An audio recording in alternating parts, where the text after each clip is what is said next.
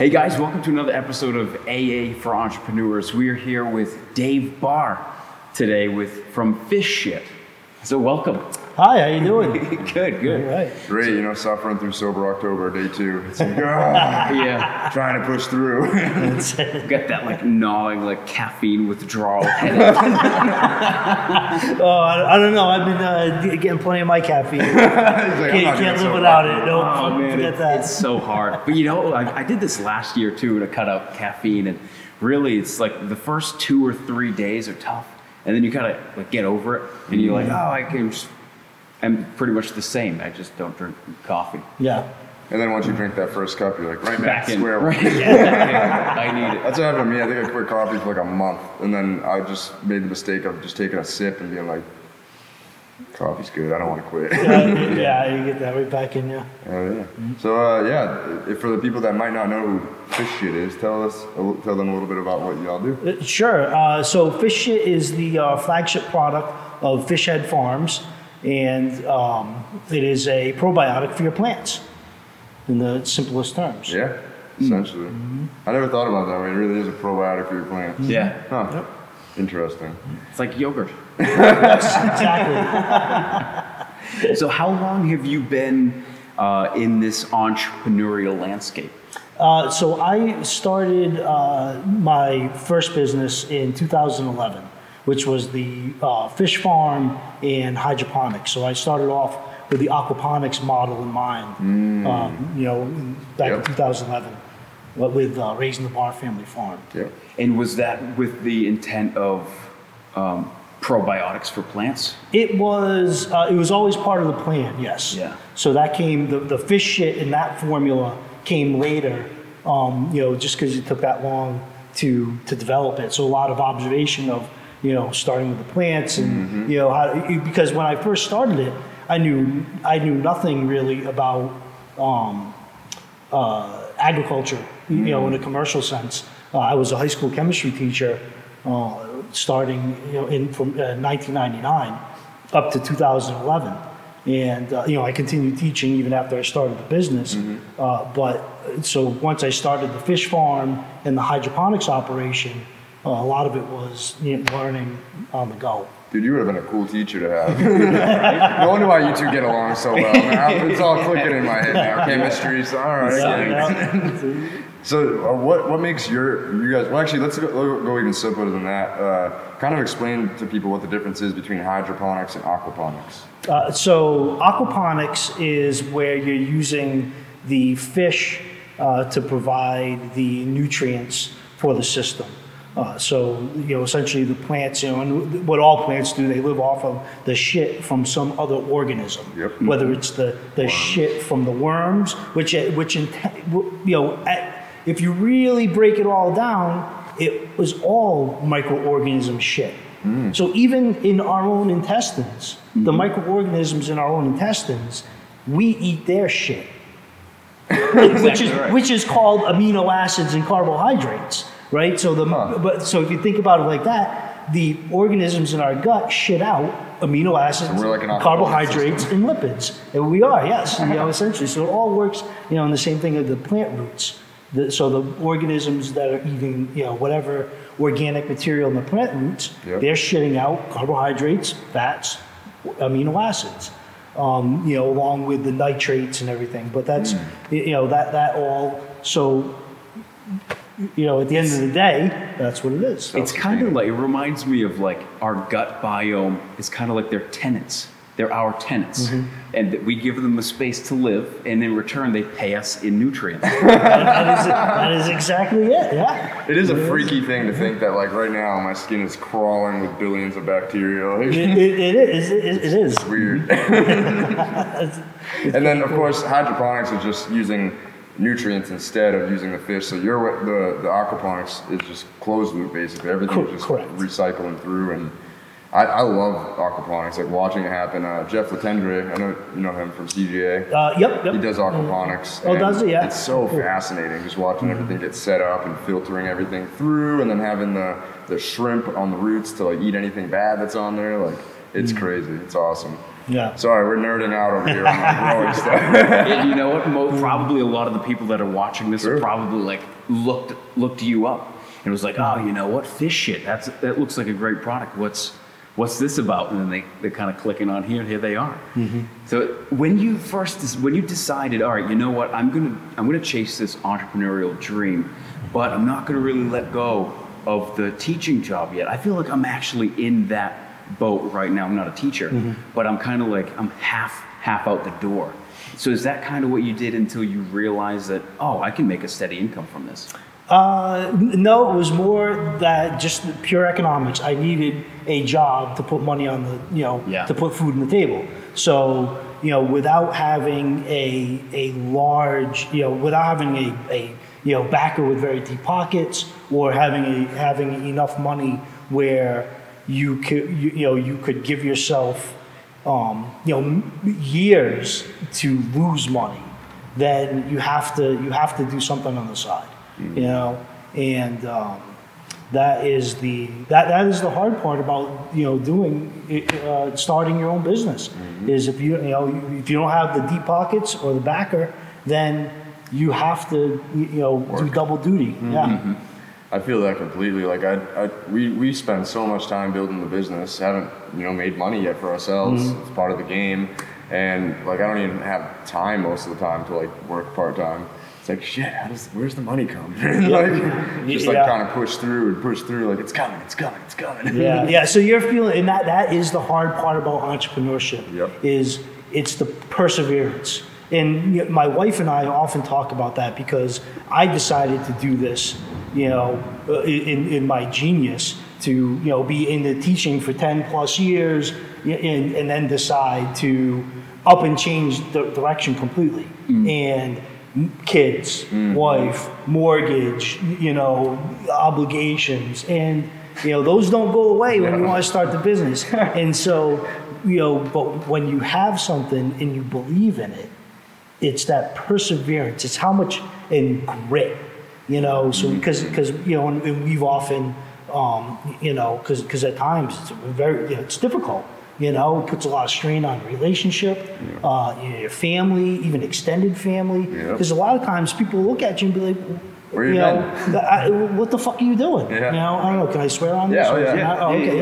Yeah. It's like people look at, what the fuck are you thinking? Like you left, your teaching. Who quits a teaching job? Safety, right? Yeah, who gets rid of the safety blanket? It is, but I didn't want to, it stopped being fun for me, and so that aspect of it, I wanted to change direction, but and it's difficult, and I ended up having to go back to teaching because I didn't estimate correctly how much money I would have before I started bringing money in to make money. I had no idea, I had no clue. I just had a dream and I went for it. And and then that's what you got to do. Timing is like, sometimes you don't choose your timing. Like we're in the midst of building a new business while I have an 8-month-old. Like, who decides to build a business on the verge of having a baby? It's the stupidest timing ever. It is. It's terrible. It's a terrible idea, And I would say, don't do it. But on the flip side, I would say, do it. Fucking do it. What do you like right at the end of the day, like. It's the only way to breathe. Yeah. Without it, it's like, I remember I'd have jobs where I'd pull into the parking lot and I'd grip both ends of the steering wheel and just scream like, I don't want to do this again. Like over and over and over again. Yeah. And that's the perseverance. It's because like you start to think, like, I don't want to go back to that. I can't go back to that and maintain happiness. So with fish, what sparked the idea? Well, being a chemistry teacher, science geek, in that environment, I was fortunate enough that at my high school that I taught at, they had an aquaculture program, and me and the other teacher were buddy, and I would bring classes down there often. And once I had, I hit a point where I was like, I have to find something else. So now I started looking, and we got to talking one day, and I thought that there was a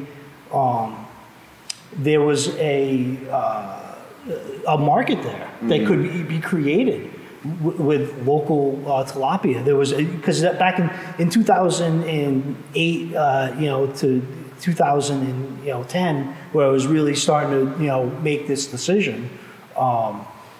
The local farming movement was just starting to kind of catch traction. Yep. And I wish I had started, obviously 3 years before, because as soon as I started doing it, it seemed like there was a lot of people starting to get into it. But there was some awareness, and him and I, we often went back and, a lot of brainstorming together. And I felt like there was a market for local tilapia and, hydroponic, the aquaponic, vegetables. And so it was a timing thing again. Like, it was like your understanding of the biology of what comes from the fish shit, and then it's like there's a problem, here's a solution. Like, this fish shit could help all the farmers out, like on a less expensive basis, most likely, than having to use a bunch of expensive nutrients and everything. Right. Well, yeah, but that came later though.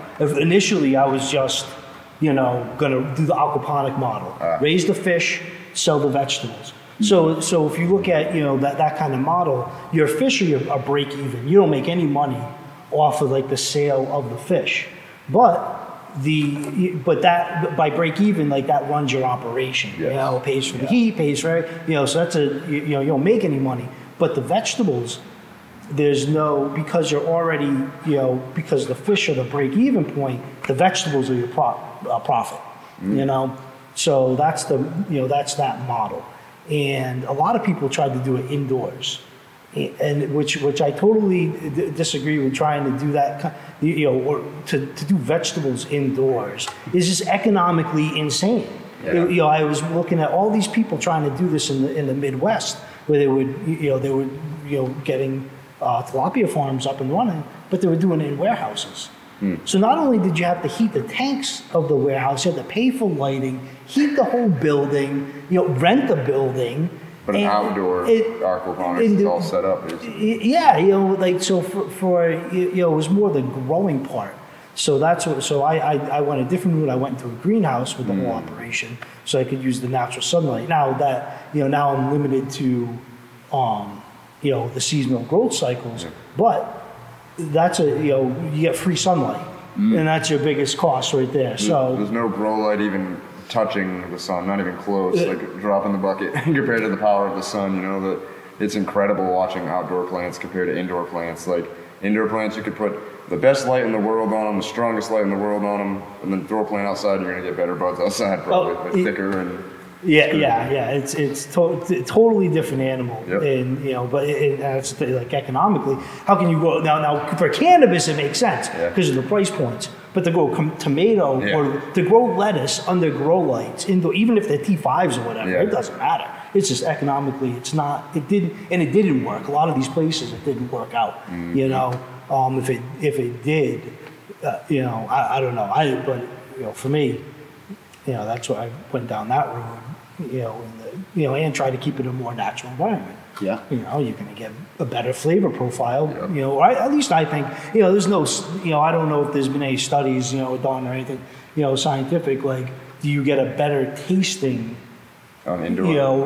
With natural sunlight in the full spectrum versus a grow light. I've seen greenhouse cannabis at the same level as indoor. Usually with outdoor, it's just tough because you're facing the elements. So it's getting rained on, bugs are eating it. Like, there's just different things to worry about than indoors. So I think that's a major reason why, like, the quality is a little bit better. But if you talk to everybody that's, like, in the know, Big Mike from Advanced Nutrients, Danny Danko works for High Times, like, they all say outdoor growing is the future for cannabis. Because, like you're saying, it's just not economically sustainable to grow indoors, especially with 1,000-watt lights times a bunch. It's not cheap. It does, right, and now that with legalization, that changes the whole game, because when it was illegal, you could run the lights. You got that price point because of the scarcity. Yep. now when bud's going to be $10 an ounce, right? Like that's where it's going. Outdoor bud, it's going to be so all the indoor, it's just going to you're not going to be able to compete. Maybe in niche markets, but yeah. And it makes sense why people say like outdoor is the future, because buds that are grown under the sun are just better. They found a direct correlation between UVB rays and resin production, cannabinoid production. So I think the whole thought process is that the UVB or the resin, the cannabinoids, help defend the plant against the radiation. So inside, you're not going to really have that unless you supplement with UVB lights.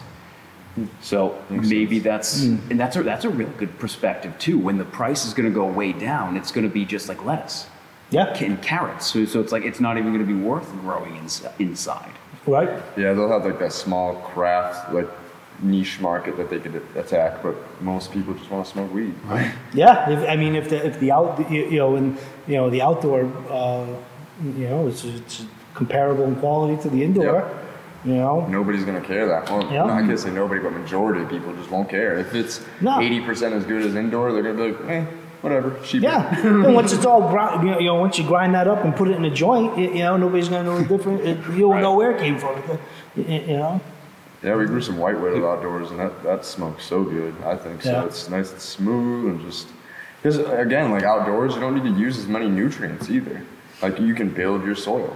And then you build your soil and you build your plant. It's that easy. Like we probably fed 7 times through the season. Yeah, twice a month. Wow. Like it's barely. And then we'd put compost teas and stuff like that to help break everything down. But the difference between that and indoor growing, I had a schedule of watering and feeding Monday, Wednesday, Friday every single week. Never failed. And then I would do my other stuff Tuesday, Thursday. So every day I'm just like packed with stuff. Outdoors were like, what do we do? Until now. That's it. Yeah, now it's like, what do we do? There's so many plants. There's 200 pounds of flour we need to cut and trim by hand. This year I didn't do much outdoor. Just the fish ship business is now we're at such a point that is consuming. Because it literally is handmade. Yeah. The way that I make the fish shit. That's awesome. So it takes a lot of now that the volume was up, it takes a lot of my time. So I didn't do I did a little patch of autoflowers. So I'm done. It's in my jars. I'm good for the winter. That's why I did the autoflower. In New England, you just get that. Every year I did my greenhouse crops. You battle on that bud rot this time of year. And, especially with cannabis genetics, like traditional cannabis genetics. With us, with hemp, we're seeing opposite. Like there's spots where a borer will come through, it'll shit on the nug, and the nug will start rotting and just dry out and die. I've never seen that on traditional cannabis. I've always been told that it's systemic. When it gets to your plant, it goes systemic, and your plant's screwed. We are seeing. So and it's strain specific too. So even in outdoor, one strain might be loaded with a mildew, and the other strain's got nothing. And that's a lot of fun with trying to pick the different strains for New England outdoor. All of it, most of the genetics were bred for California, right? Humboldt, Colorado, and then we come here and it's like totally different. But the good thing with the legalization and it being more accepted is that people are starting to grow and pollinate things here, so everything's getting more acclimated. Like our genetics have been here for 3 years now. It's the 3rd year, and it's just crazy seeing them compared to, we got a row of genetics from somebody else that's pretty new to the region. The whole road got bud rot. There was the worst looking plants, the larkiest looking plants, the smallest looking plants, the ones that have been here for 3 years. 8 feet tall, 10, 15 Hey, what are all these like guerrilla growers that have been growing in, around here since like the 70s? Where are those guys? Why can't they got to come out and tell us young kids how to do this?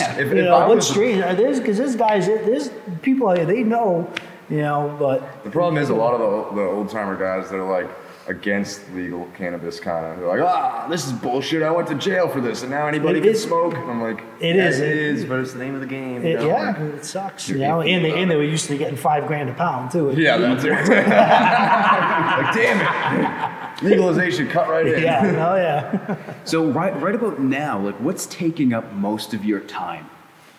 Actually, brewing and producing the fish shit and bottling it. Okay. So that is, and then part of that would be scaling up too. But most of it right now is. So you guys don't have bottle filling machines? You're filling by hand? Everything is done by hand. Yep. Wow. Yep. Yeah. Have you thought about like scaling up yet? Yeah. So we're in the I'm putting plans together to start doing that. Which is easy. Like in my, I can work within my existing, facility right now, because a lot of it, I was still part of it's being used. Like I've got, the bottles and stuff like that I keep in there, which, I got to get those out and put down. So there's plenty of space to expand, which is really cool. But you already have like a plan for expansion? Yeah. Just executing? Yep. Nice. Yep. And when the need is there, because we're still, we're right there, ready to, go to the next level. Yeah. How many? Because you guys are global now, right? How many countries are you in like now? So I know, besides the United States, we are not. I don't think we're not in Canada stores, but we've been, getting our fingers into the Canadian market a little bit and the UK. And I know that it's kind of made its way outside of the UK into Europe, and so it's around. But we've been selling and shipping pallets over to the UK. Wow. So that's a big move. Hand-filled pallets. That's it. Yes. Everything. It's hand fit, like the whole operation. All done by hand. It's like I equate it to a like a really high end cheese making operation. Because if you look at some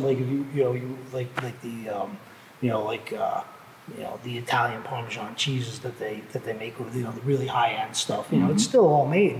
Everything's a lot of hands on work. Because the more automation, the harsher it is on the organisms. Makes sense. So you want to treat them with kit gloves and get.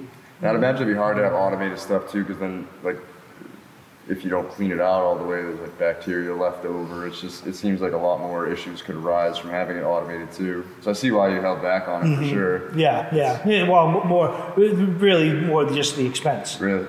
Yeah. It's cheaper for me to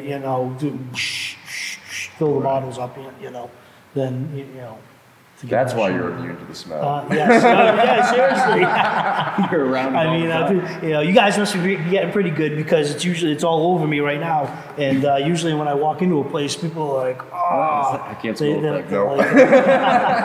We're nose blind to it too. It's like when we go out in our field, we're like, wow, it smells like a cherry Tootsie Pop, and everybody else like, it smells like weed. Like, all right, very well. Exactly. I don't even like smell cannabis anymore. Like it's like the skunky smell that everybody says. Like I never smell that. I smell the terps.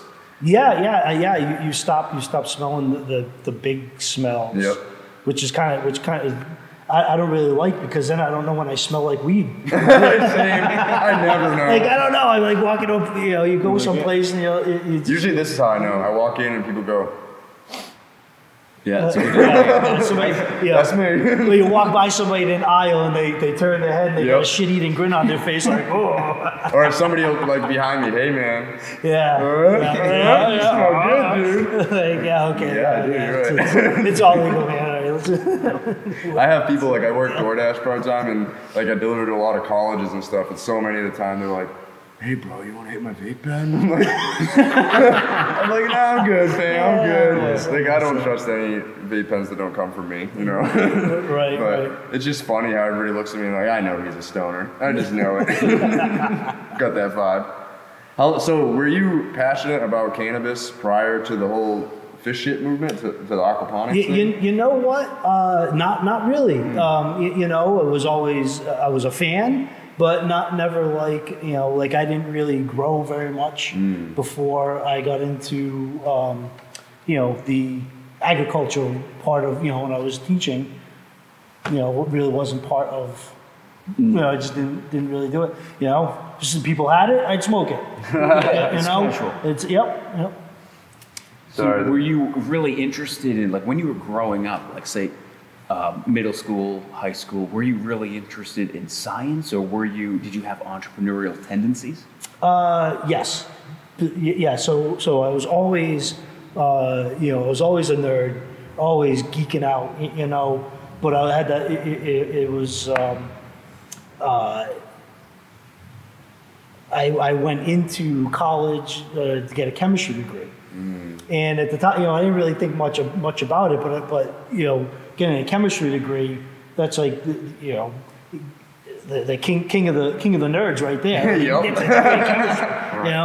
But it didn't really register, so I was like, oh, I guess I really am like that, Yeah.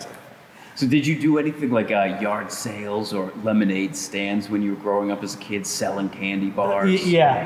I had the lemonade stand, and I was always, come up with one scheme or another. So entrepreneurial stuff, it's always been there. It was always there. And then even when I was teaching, I was selling real estate. I was always hustling.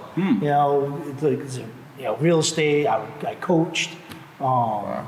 So you got a packed schedule for a very long time. That's so awesome. That's so awesome. I never would have even imagined a teacher as cool as you. Like, I've met you a few times, and I'm like, all my teachers sucked. Like, seriously. I'm just like, if my teachers were like you, I might have actually enjoyed school, Like, could not hated science. I literally, like, I tell them that all the time. I'm like, dude, I fucking hated science in school. It was I purposely took no science classes my junior and senior year. I just was like, nope, music. Put me into music classes, and it was just because of teachers and stuff. I never felt like anything was worth. I was just like, eh. You know what it is? I think because a lot of teachers, at least this is how I felt, a lot of teachers didn't like what they were doing. Yep. So it's like they were probably holding onto their steering wheel in the parking lot, screaming. They didn't want to be there. These fucking kids! But it's the passion. So every once in a while, you'll find a teacher that has passion for what they're doing, and they really love what they're doing, and it's that rubs off to students. And when you have a teacher like that, you're like, oh wow, that is really cool. Now I'm interested. And it seems like that's the type of teacher that you were really interested in. Did you teach chemistry? I taught chemistry. Yeah. Yep. Yeah. No, that's pretty much the reaction I would get. The kids would, this is my favorite class of the day. What are we going to blow up today? Kind of thing. It was be interesting. The students, they want you to be interesting. They really are. They're thirsty for that knowledge. They and if you bore them to death with worksheets and if you worry too much about make sure you got to hit that curriculum. If you as a teacher, if you worry too much about that, then it becomes stale. And you're just, all you are is worried about what's over your shoulder, is somebody got to say something to you, rather than just having fun with it and making it interesting for the students. Go ahead. Is there anything right now that you're super nerding out about? Like every once in a while, I'll go down a rabbit hole on the internet and be like, oh, this is really tissue culture. This is fascinating. Then I'll read all the shit I can about tissue culture. Is there anything that you're looking up right now? The other day I saw an article on warp drive. That some people are starting to write papers on it. That it's like actually legit. It's feasible. Yeah. What's warp drive? Like Star Trek? Like Star Trek, like Star Wars, faster than light travel. Yeah. What? Yeah. Somebody wrote a paper on it. Because they theorize. So now because they're gathering the data from, they're actually measuring the data coming from a black hole. Yeah. Much like that movie.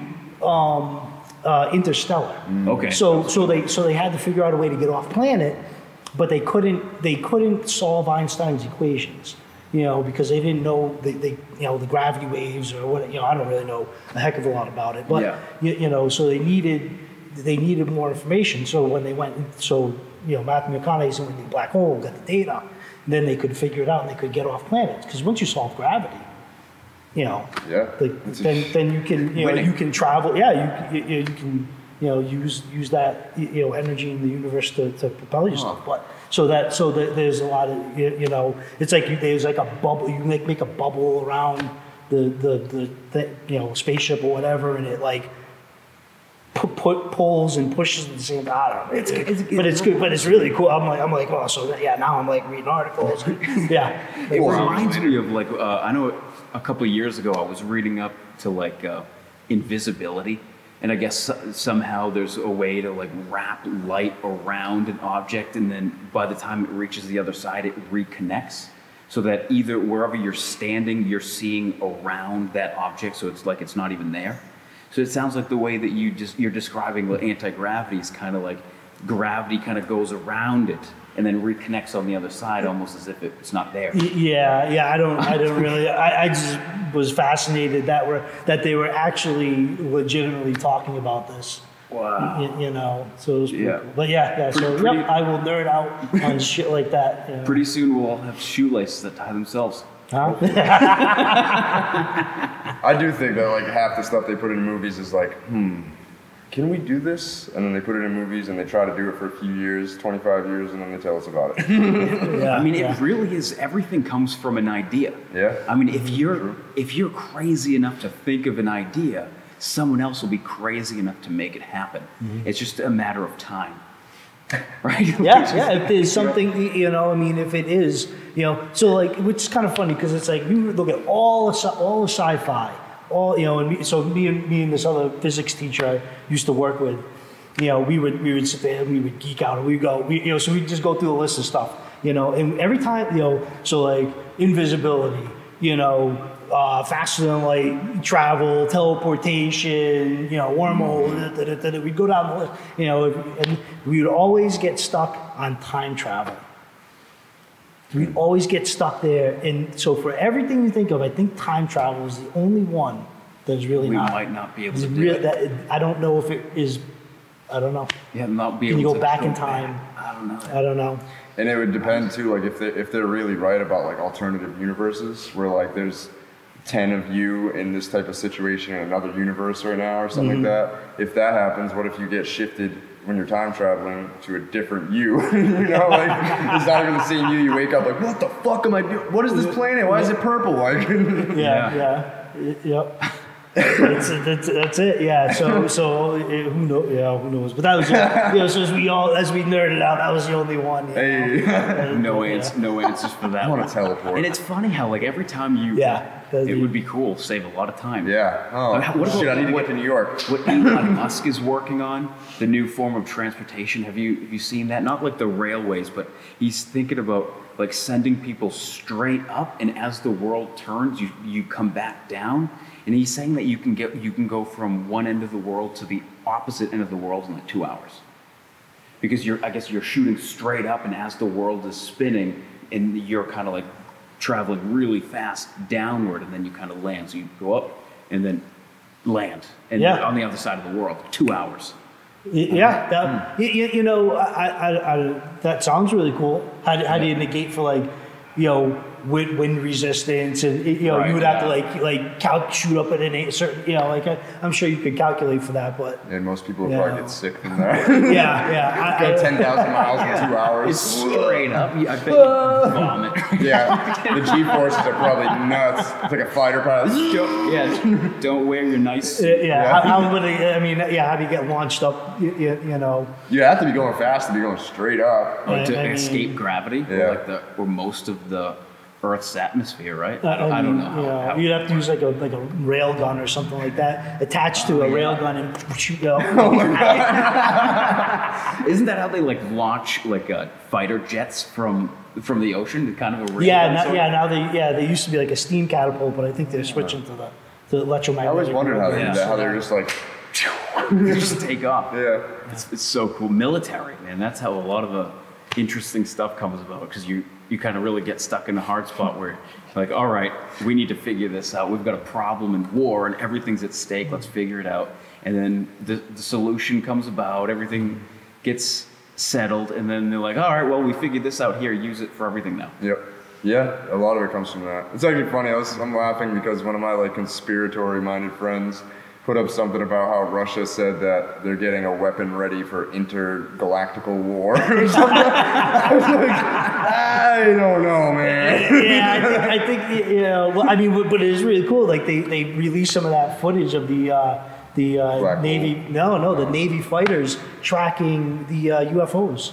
Did you guys see that? No. You guys didn't see that? No. Oh my God, it was crazy. So so the video was from like 2016. So these Hornets, F-18 Hornets, they have like a electronic pod that can use video and IR and everything to track targets. And so they locked onto these UFOs, and they have the video of the UFO, and they're like, the pilots are like, "What the fuck is this thing? Like, can you see that thing? What is that? We can't track it. It's going too fast. Blah, blah, blah. What the hell?" And they were like, and then they were talking, and then it just like they would track it for a little bit, and then it just disappeared. They were like, the pilots are like, "What the fuck was that?" It's on video? Yeah, it's all over YouTube. I'm probably going to look it up as soon as we're done with this thing. It's crazy. So Putin saying that we might have to get ready for that. We might not be out of the room. Yeah. He was saying something about, the person who posted something about like a giant laser that they're getting ready. He's like, all right. A giant laser. Fire the laser. That's hilarious. So what do you, going back to like entrepreneurship, what do you think like one of the most important things you've learned in this whole journey of fishing? It is the grit and the perseverance. And if you have an idea, you have to sacrifice to get there. And if you don't have that, then you need to do something else. Yeah. If you can't fight through those hard times, then you're not going to make it Crumble. Nope. Were there any moments where you almost quit?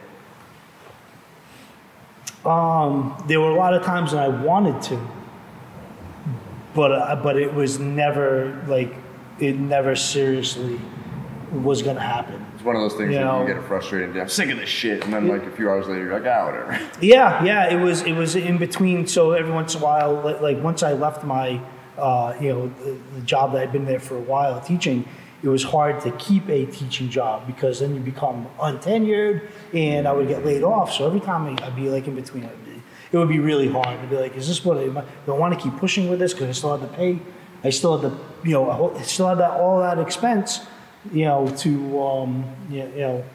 keep it going, and but there was never a serious, like I wasn't, I always knew it was like this is it.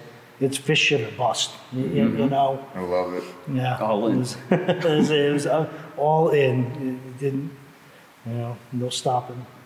Yeah, I really thought you guys have been around for like even longer as fish shit. Like when you told me you guys have been around for 3 years, I was like, oh, wow, that's awesome. Like I've kind of grown with you guys. Like obviously you guys are scaling way up, but I'm like, I started with 2 plants and now we're up to 130 plus nurseries and stuff. It's right. We're building right alongside you guys. Awesome. It's awesome that you guys are a town over. Like that's even super cool. In New England, as would expect, New England is our biggest market right now, just because that's where we've been selling into for the longest. And guys like you are. Like you said, you grew up where you started using fishing. You're like, wow, this stuff works, and it becomes part of your repertoire, and that's what I like to see. It's so natural. Like if you look at all of the competition, none of it is as natural as fish shit, and that's what really drew me to using it. Is because when we were looking at fertilizing the hemp field, and I kind of like look back to how my father grew vegetables, and it always used fish. So I was always looking up, I mean, even look at like the Egyptians with the Nile. The Nile would flood, and it would flood all of this beautiful silt and fish shit all over, and then they were able to really expand, and now we have Egypt. Yeah. It's like now we have modern day agriculture. Yeah. But like it was the same thing. So I'm looking up. All right, I know microbiology is super important to plant health, and it's just a matter of what kind of microbes help plants. Thinking, well, it makes sense, fish. And then I find fish shit. I'm like, wow, look at all this. There's like this. I go on your website and there's a wheel of all the different microbes. I'm like, this is perfect. And then I find out that not only are you guys local, but somebody that we know knows you. So I was like, oh, this is the coolest thing. And then boom, go to a CGA meeting and link up. And here we are. Yeah, that's it. Yeah. Yeah, it's really cool what you're doing. Thank you, I appreciate that. Yeah, it's now it's getting fun. Yeah. You know, we've kind of broke, because now, like, years ago, I didn't have people, wow, really, a lot of, but being excited. And, yeah. It's and you go to the shows and people are really excited they want to talk about their plants with you. They want to talk about fish shit. And that's now it's fun. Yeah. We definitely feel that 100%. Like speaking on panels, like giving people growing advice that are twice our age, like this is shit that we didn't even think was gonna happen a year ago. Like this wasn't even on the scope, and it's just like it's crazy. It's honestly so humbling. I'm sure you feel the same way. Like it's crazy. And I love it. I love making it. For you, like you guys who are using it and putting on the plants and. Your plants love it. Yeah. So that's, at the end of the day, everybody's happy. Happy plants. We'll post a picture of the plant that we were trimming up the other day for harvest coming up here soon. And oh my God, literally, I wish I had it with me. I don't have my mug, but you could hide that behind it. Oh yeah, I mean on all the nugs. Oh really? Yeah. I remember wrapping my hands around it. It's like that. Oh, that's awesome. Times like 15 to 20 on multiple plants. Wow. Yeah, we didn't grow like the Christmas tree style. We tied everything down so the whole plant is tops. Oh, cool. Yeah. Rhododendron. Yep. It is. It really is. Oh my God. Awesome. Yeah, it really. It's so funny. Like in the beginning, we'd be working in the field. I'd pull up to Andy's house and be like, "Oh, Andy's working." Now I'm like, Is it you? Yeah. Andy, you're back there. Can't see shit. I know. So in your growth, in your expansion, were there those moments where you hit like, wow, this is actually working? Yeah, there were several points where once, in selling the fish shit, that we were like, yeah, wow, this is. I think this is going to happen.